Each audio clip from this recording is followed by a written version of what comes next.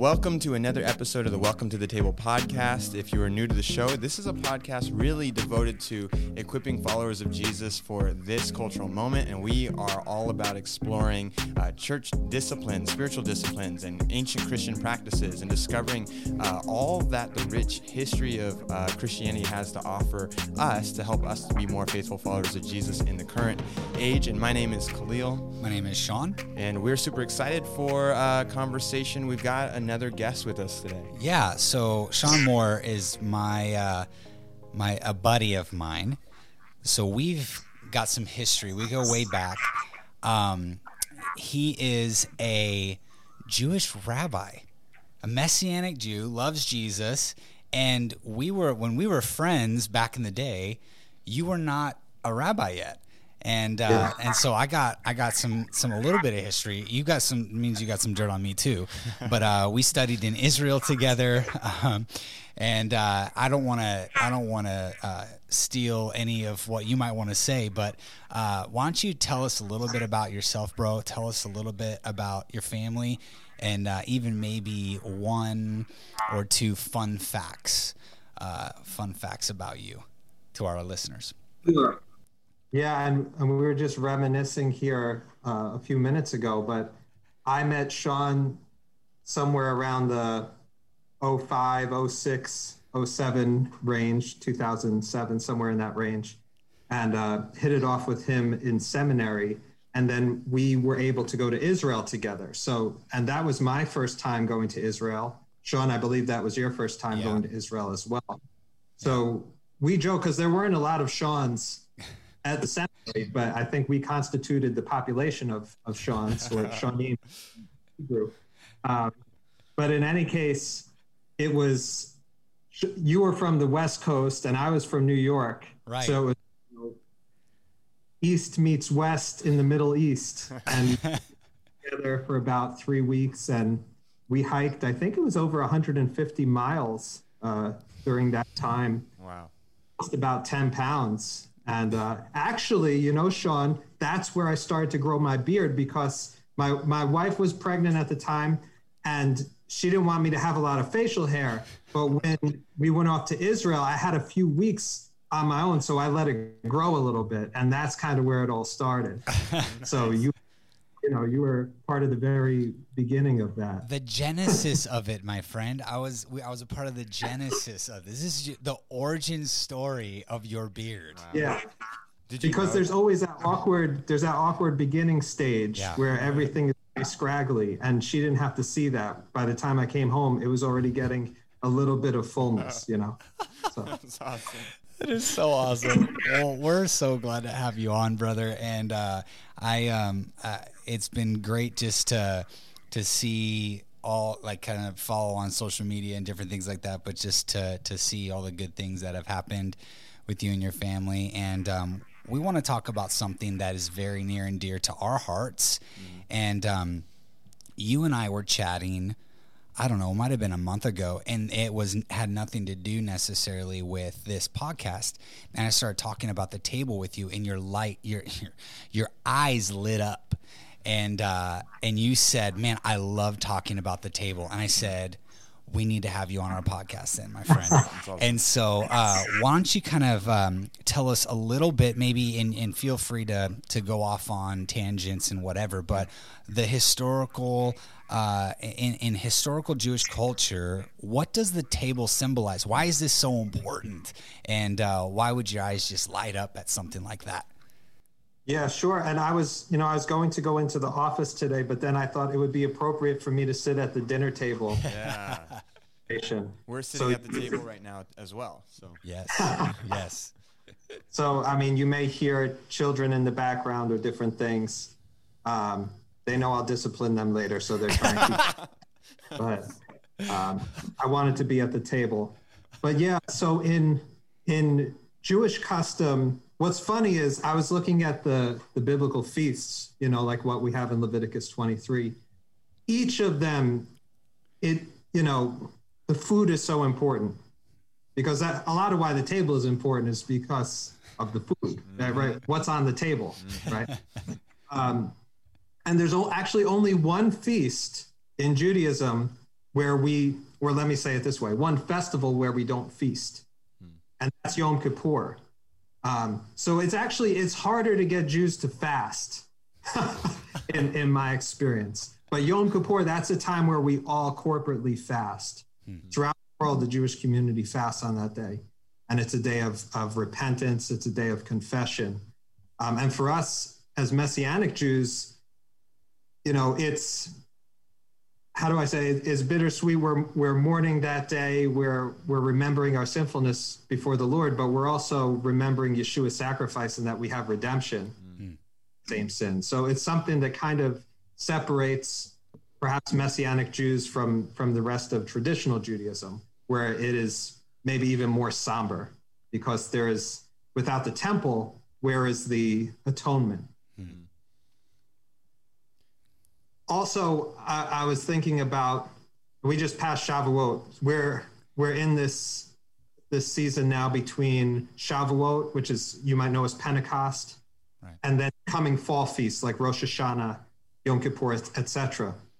But there are species of fruits and things associated with each of these. And in fact, we're working on an album now in the congregation.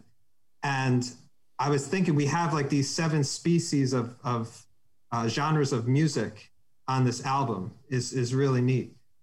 But there's also these 7 species that are associated with Shavuot.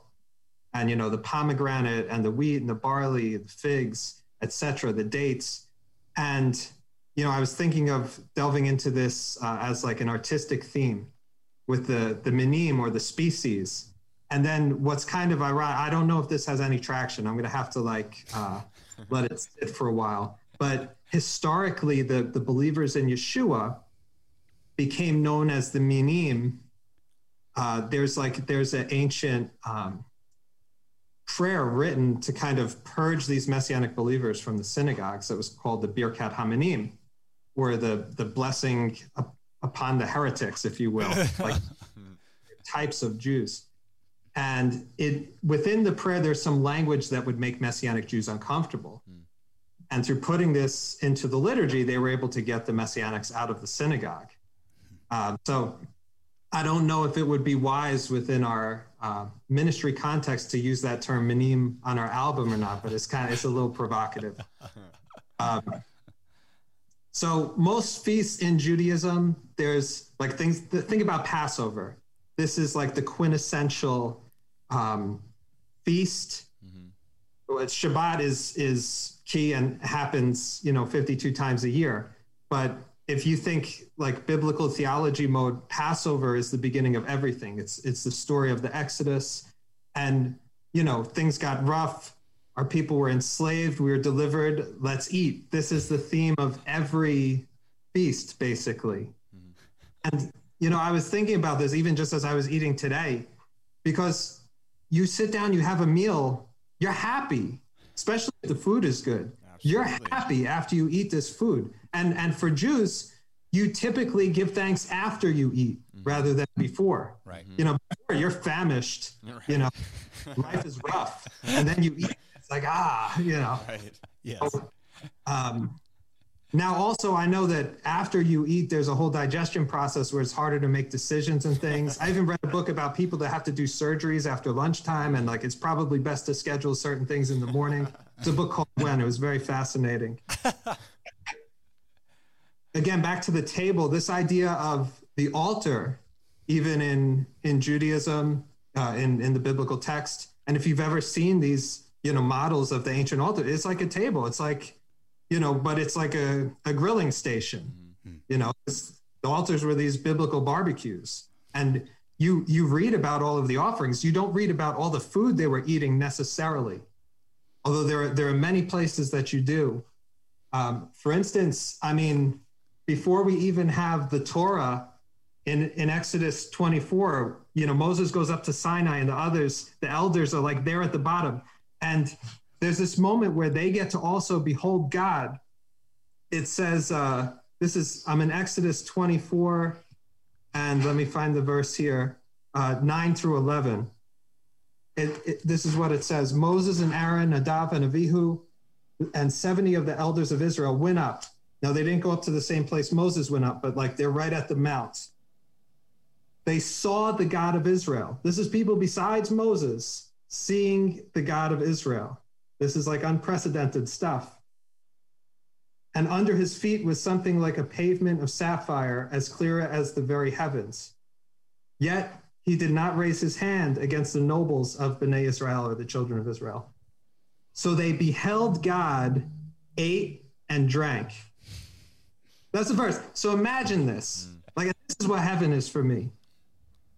You're there with your closest trusted brothers and sisters in the faith. In this case, they were the elders. You're eating, you're drinking, and you're beholding the Lord. What better picture is that? Is there than that? Right. One of my favorite writers, Kurt Vonnegut, he would talk about his dad, and one of the things his dad would say, and it would often happen if they were at a meal together, and he would just stop and say, if this isn't pleasant, I don't know what is. And it's just that stopping to acknowledge the moment, how sweet this is. Let's cherish this. And every time we could do that, it's like it's adding to our bank of contentment and enjoyment in life, and getting others to think that way as well. Man, that's so good. Yeah, I love that. I love even that idea of just taking stock of the moment. And it made me think about, just the table. I mean, we're probably going to end up talking more about this as we go on, because our podcast is named Welcome to the Table. And we have various, inspirations for us behind that as well. But it made me just even think about how the table can be a moment to take stock of God's goodness in our everyday life, in my everyday life. And just, I love this challenge for us to start having a theology of the table, which I know a lot of us we don't put critical thought into the table. We just sit down and eat the food. But you're right, it's good. It's a celebration. And so I love it, just making me think different too. Yeah. There's something else about the table, because when you sit down to eat with someone, like I should have come out here with a sandwich. So I'm really awkward, and like it's dripping on my beard and stuff, because it's hard to eat and look official. Oh, that's good. Cool or professional. Like there's a vulnerability when we're eating with each other, like we're showing each other a different side of us. And I think there's an implicit trust in that, or who we allow to come to our table, who we allow to eat with us. I mean, you see Yeshua, Jesus, he allowed, even his betrayer was at the table with him. Yeah. But for the most part, those were his trusted associates. Those were those that he was closest with. And, we don't know how many meals they shared together, but I'm sure that was a very special thing. And in fact, and this, Sean, I think you wrote your dissertation on this, but it was in them eating together and the breaking of bread. This is post-resurrection Jesus, post-resurrection Yeshua, that they came to know who Yeshua was. This was after all those years of walking together. Like they still didn't understand the fullness of who Yeshua was until he was resurrected and they sat down and broke bread together. I mean, he even refers to himself as the bread of life, right? The living water, his body as the wine and the bread, the elements of Passover, Pesach, the unleavened bread that was striped and broken. All of these food allusions, it's just replete throughout the scripture. And in a sense, it begins in that way. We're talking about even before the giving of the Torah. There's so much to be said about food. I mean, obviously, God gives the Jewish people the kosher laws, which are still valid today. Yeshua debated some of the sages and their schools about interpretations of certain traditions, but he never invalidated the Torah itself. In fact, he was the fulfillment of that. Right. But, in Proverbs 23, it talks about when you sit at the feast and how to conduct yourself, so much so there's an element to coming to the table. And this is going to be like a bit of an exaggeration, but it's like we get saved every time we come to the table. And if you think about it, it's an exaggeration, but if we go too long without having a meal, we will die, right? Right.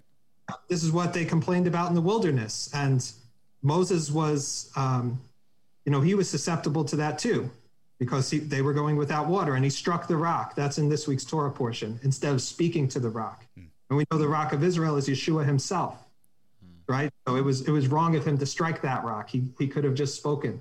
But in any case, we see this theme throughout Scripture. And every time we come with our loved ones before the Lord to eat a meal, it's like salvation, because we're being saved. Our body is physically being saved for another set of hours. And we have it, most of us have it ridiculously easy here, because we eat every few hours. Around the world, that's not necessarily the case. Right. So every time you sit down with a meal, it's a special thing. Every time you can nourish your body. And of course, there's applications physically, spiritually, etc. But even at the very end of Scripture, Revelation 19:9, and I'll go there just so I don't misquote it and get into trouble with you guys. I mostly dwell in the Torah, so whenever I'm getting into the Greek, I need to be careful. But Revelation 19:9, it says this: the angel tells me, "Write, how fortunate are those who have been invited to the wedding banquet of the Lamb." And I don't know too much about the world to come, but there's going to be feasting still. Yeshua's miracle, of course, to bring wine, turn water to wine at the wedding. So, I mean, there's so much that I don't understand about it, but just in what he's revealed, it's part of our past, present, and future, and we should really enjoy it and be careful to have balance, of course, and not overindulge ourselves or gorge ourselves. But Scripture has something to say about that too. That's cool. And when you talk about food and salvation, just to process through that, thinking Jesus calling himself the bread, and we come to him as our source. He's our source of life and strength. And so when we eat, you could almost say that there's a symbolism there to coming to him and coming to him as our source. And people laugh at me, but friends of mine know that I love food. And when I eat a good meal, that first bite, I clap and I throw my hands in the air every time. And it's a worship. It draws me towards just thankfulness and thanksgiving. And I was just playing out that symbol of salvation a little bit, that the table and coming to a source of life, like Jesus being the bread, Jesus is that source of life, drawing us into worship of him. And I thought that was a cool theme I wanted to drag out a little bit more. And that's so huge and a great way of thinking of it.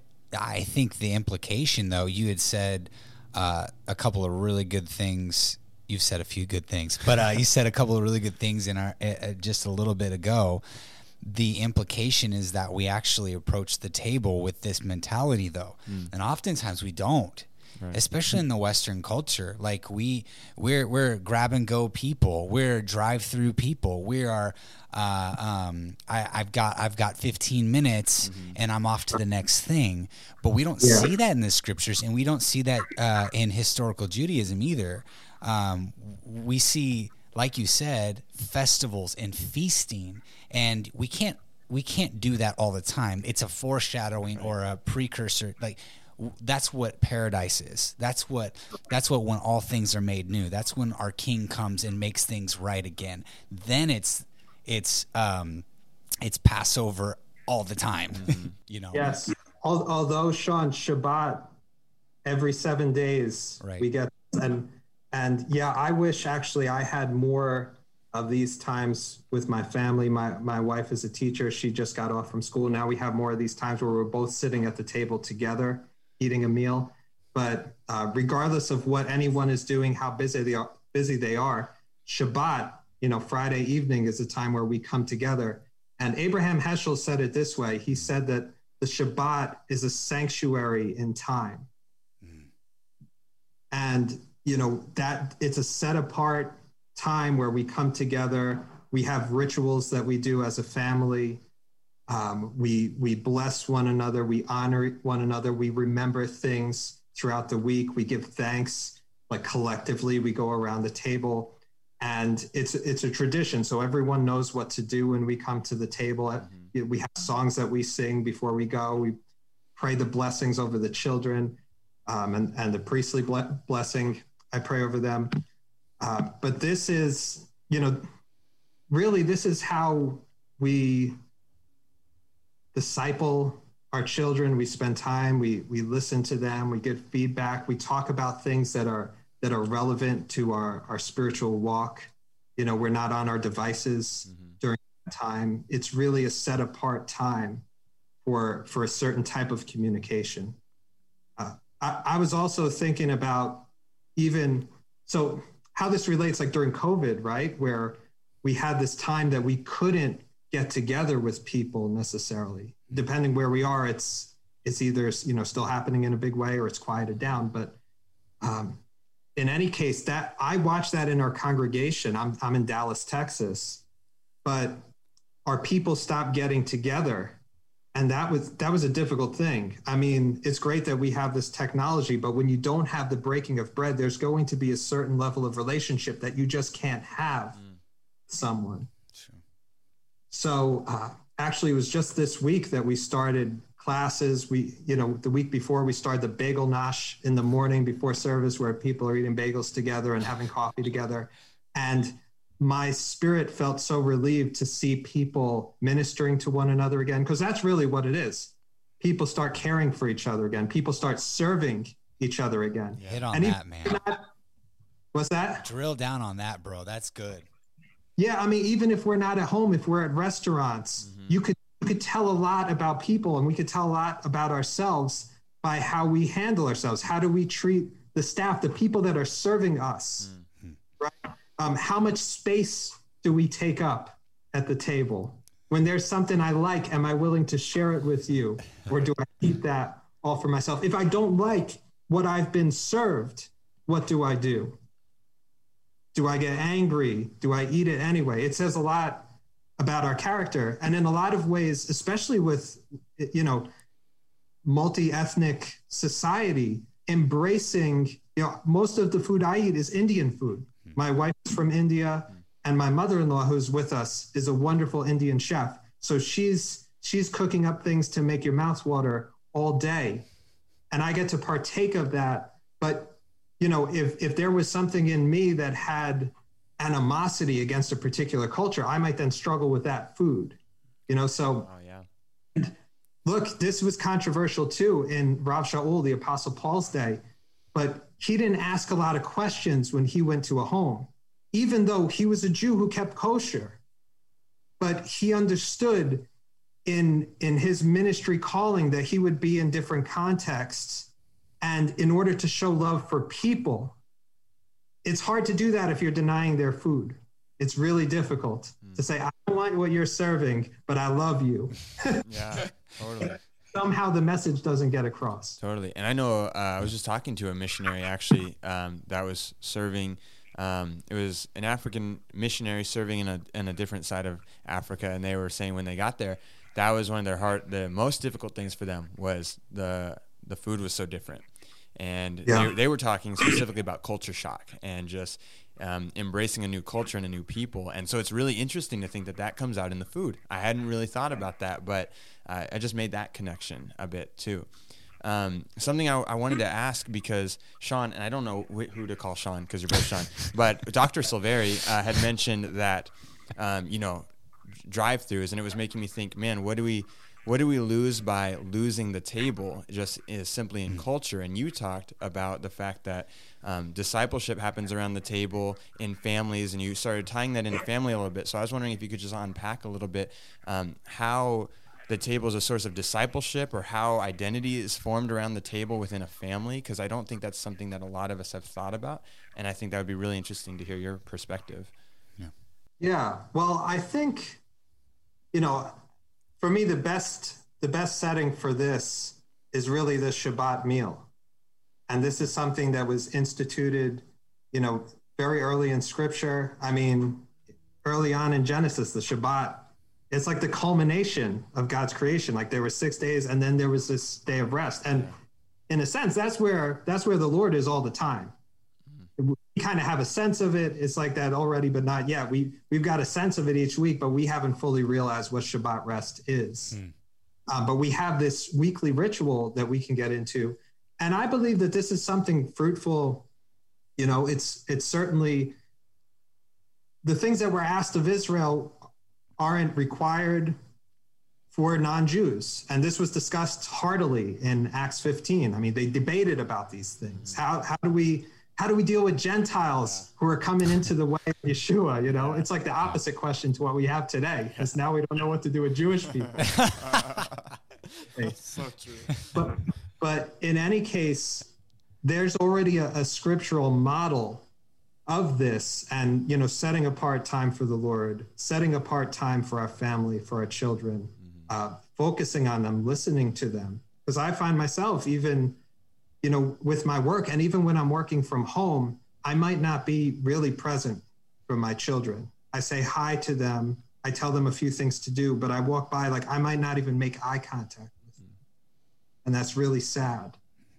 So we can't get away with that kind of behavior at the Shabbat table. And also, when you're sitting there across from someone and you have to pass them the challah or whatever it is, if you have animosity, if I have animosity with my kids, if I'm upset that my son took my tool and he left it outside in the rain or something like that, it's going to come out. Not that we're going to fight at the table necessarily, but whatever beef, pardon the pun, whatever we have between us is going to need to be settled for us to be able to sit down and have a peaceful meal. Yeah. But for me, if I know we're going to be sitting down at the Shabbat table, I better work that stuff out with my son before we sit at that table, because that table is a sacred time, and I don't want to have animosity in my heart towards him when we sit down. Wow. So also, you know, preparing. There's a lot of preparation for Shabbat. My mother-in-law or my wife, whoever's cooking, they'll be in there all day. We'll do all our work. I'll fold all the laundry, sweep the floors, everything before the sun goes down. It's like you're setting the stage so that you can enjoy this time. That's so good. Man, and you just made me think, wow, because I was just talking to families about reclaiming meaningful moments for discipleship and specifically identity formation. We said it a little different, but what we lose even there just with losing the table and people eating independently and on their own is opportunities and moments of reconciliation and unity. And like you said, you can't sit across the table and not feel that. So, you know, there's opportunities for us to come face to face with things that have not been settled, that are keeping us from unity with one another and therefore affecting even our relationship with God. And I mean, that's really profound stuff. And what I'm hearing, even along the lines of that, is the table, Shabbat, obviously Sabbath, also known as, for us who are non-Jewish speakers or non-Hebrew speakers. Jewish speakers. Jewish speakers. Wow. I know, but anyway. Grace, you're forgiven. Yeah, I appreciate the grace, Dr. Rabbi. Dr. Rabbi Reverend, that it's not the only place that we disciple and form identity, but it is irreplaceable. That the table is unique, very special and unique, and there is no alternative to it. Although it is not, like I said, the only special space for sacred moments and identity formation. That is huge. It's elevated in a sense. That if we don't sit at the table and share meals together, I also like to say games and board games and things like that. Coffee. Then we are missing a crucial piece to discipling the younger generations and also sharpening one another. Well, yeah, that's good. And there's, I like that you talk about the games and things, because it's enjoyment. Enjoying each other's presence. We're enjoying the Lord. And there was this one movie where, the rabbi, each time the kid would get the Hebrew letter right, he put one of those little candy corn things on the table and the kid would take it, eat it. And, not that that stuff's really healthy or whatever, but the idea that he wanted to, it says in the Psalms, like his word is sweeter than a honeycomb. That we would have good associations with the word and with the faith and how we set that up for our children. because if their only association of the faith is us, you know, whooping them for disrespecting us or something, that's going to be a very negative association. But instead, if their main association with the faith is us praying blessing over them and then them having the most delicious meal and then us playing a game together, well, that's a different picture entirely. That kid's probably going to love the Lord. Mm-hmm. Man, that's good, bro. We're his representatives on this earth. So especially for our children. And this idea of L'Ador Vador, from generation to generation, I mean, this is the primary place of discipleship, is within the home and at the table, because I think that's where we can give the most attention, you know, collectively as a family to one another. So we've said this before, Khalil and I, and we've chatted with many others. We are losing the power of the table, and in our culture. And so as we kind of wind this down a little bit, I'm honestly, bro, I think we could talk with you about this for like an hour. Well, I think we need to. I think we need to. We will. We'll bring you back on for sure. But maybe what does it look like? So we are busy, and that's fine. Jesus was busy too. He had a lot going on, but he still managed his calendar very well. And so how do we do this in everyday life? What is it? You got some practical tips, steps, practices? Sure. Yeah. Well, it says Yeshua withdrew often. Jesus withdrew often. So even though he was doing miracles, he was taking care of everyone in a sense. Not everyone that he blessed in a miraculous way followed him, right? Yeah. Some of us, he was just ministering to crowds and people that would go their own way. But even in the midst of that, and being the Son of God, he's going to spend time with the Father. And it seems like he's doing this quite a bit. So I think this should be something that's part of our schedule. And to be honest, I'm more gracious with my wife and with my children after I've spent some time apart than I am when, you know, I have the kids yelling in my ears all the time and okay, I get it. It's a lot to take. Separate yourself, recharge your batteries, and then go a bit more intentionally into that room when the kids are fighting or whatever it is, and you'll have a better response. Also, I would say with Shabbat, I mean, Erev Shabbat, Friday evening into Saturday evening, being a separated time is kind of a distinctively Jewish thing in most people's mindsets. But the principle and even the practice is there for Christians as well. All people need that. Yes. So there were things that, and again, you could read about it in Acts 15. They didn't mandate all of the laws of the Torah upon Gentiles, but much of it was, and many of the principles are helpful in the life of non-Jews. And particularly this day that is set apart from work. And, you know, for those of us that are serving in vocational ministry, this can be really difficult because oftentimes everyone else's day off is our biggest work day, where, you know, people are demanding the most from us on that day. So we need to have another separate day, whether that's Saturday or whether that's Thursday for you, where, you know, I mean, I'm more of an introvert myself, so I need it just to function. But even for people that are extroverted, having that time set apart for rest, for study of the scripture, for nourishment and revitalization each week, it's going to keep you healthy and more useful the rest of the 6 days. I think we chatted the other day, and I told you that Ashley, my wife, and I have instituted Shabbat on Friday night when the sun goes down. We don't do it. We're not on it every week, but there's a fun song that goes along with it. And they've made it in like a kids, like with kids in the circle, like dancing, Shabbat Shalom, Shabbat Shalom. And so my kids love that song.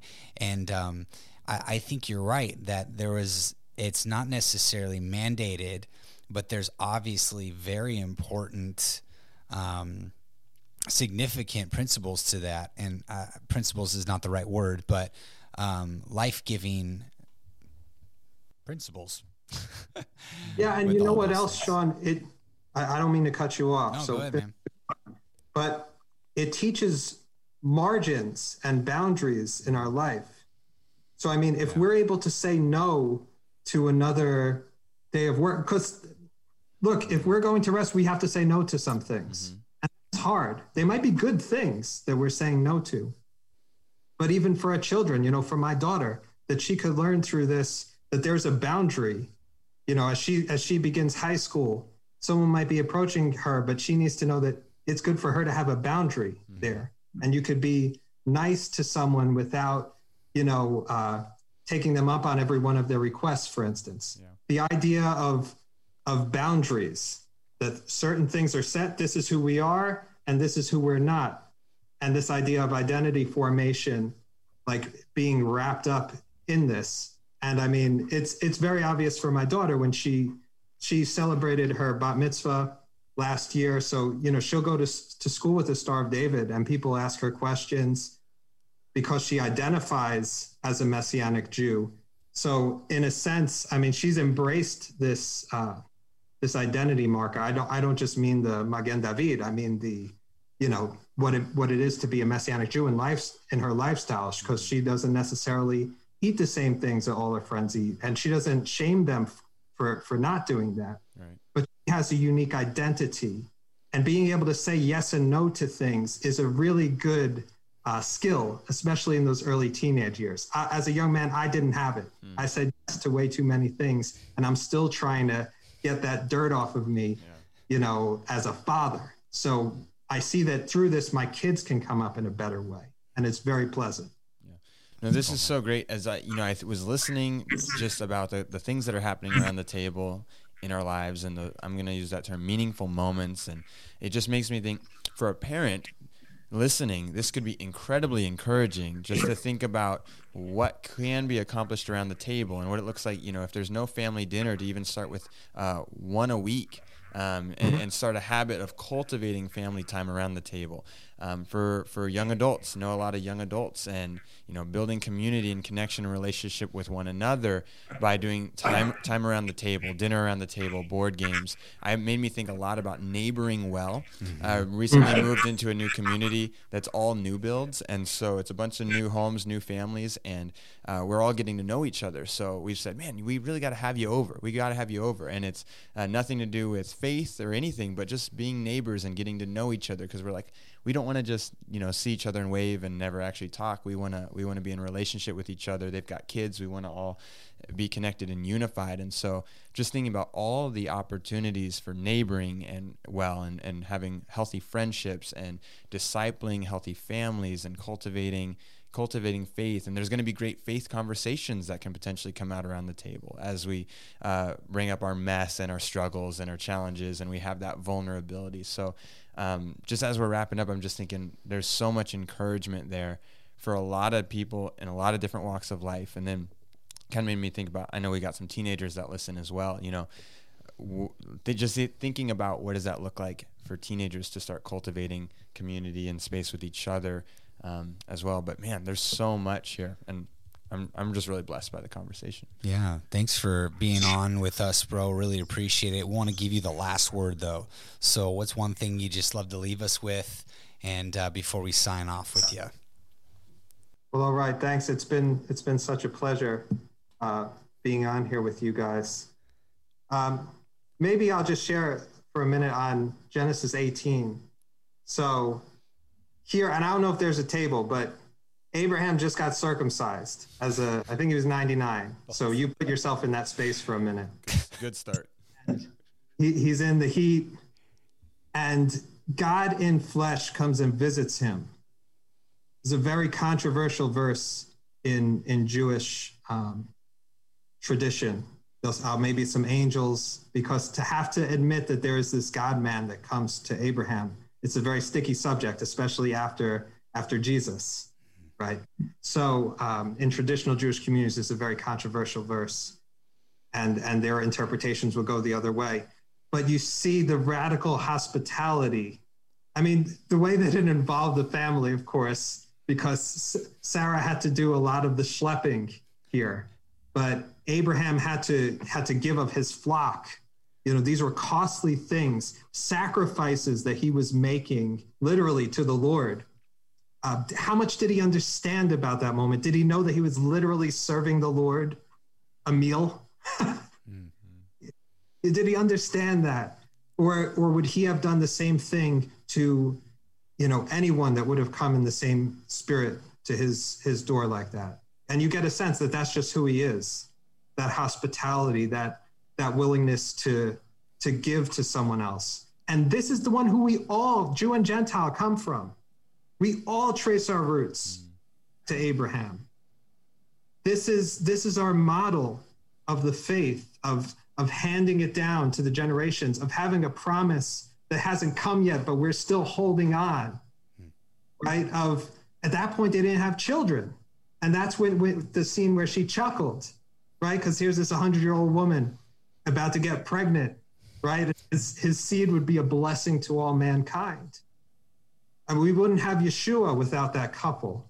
So this is the model that we have for how we're supposed to live. And I was going to say about the table too, that, the collective family table is really powerful. And I think we should have that on a weekly basis, at least, at the very least, an intentional time together where we're not distracted. The TV's not on, our gadgets aren't on. We're just sitting there. We're breaking bread. There's a good meal. It should probably be our best meal in the week, right? But also, and I'm taking this off of what Sean said, this idea that we go on dates with our spouse, where it's just that one-on-one table time, or with our son or daughter, or our friends. My friend from seminary that I haven't seen in 10 years. We sit down, we look at one another, we hear each other's words, and our bones are refreshed each time. I was so grateful, Sean, when you reached out and talked to me after all these years. Your faith, your exuberance in the faith, just it made me smile. It filled me with hope. So we need to be, obviously not forsaking these times of assembling together. So I'm grateful to be able to do this, even if I can't dip my hand into your dish and take some of what you got. Man, this has been such an awesome conversation. So thanks so much. I'm thinking I would love to do another conversation maybe sometime, just even talking about Messianic Judaism versus Christianity and what some of the differences are and unpacking, because I've actually been having a lot of conversations with people that have been asking that question. So it'd be really fun to maybe have that conversation sometime if you'd be willing to be back on. Absolutely. Cool. All right, man. Thank you so much for being on, bro. We appreciate it. Yeah, and thank you to our listeners for being a part of the table. We're going to just simply say, with all that we've thought about, let's take this week or this month to really think about our theology of the table. And as our usual sign-off, we ask the question, who are you inviting to your table? We pray that you would let this conversation move you towards unity with others. So thank you for listening, and thank you for joining. Until next episode.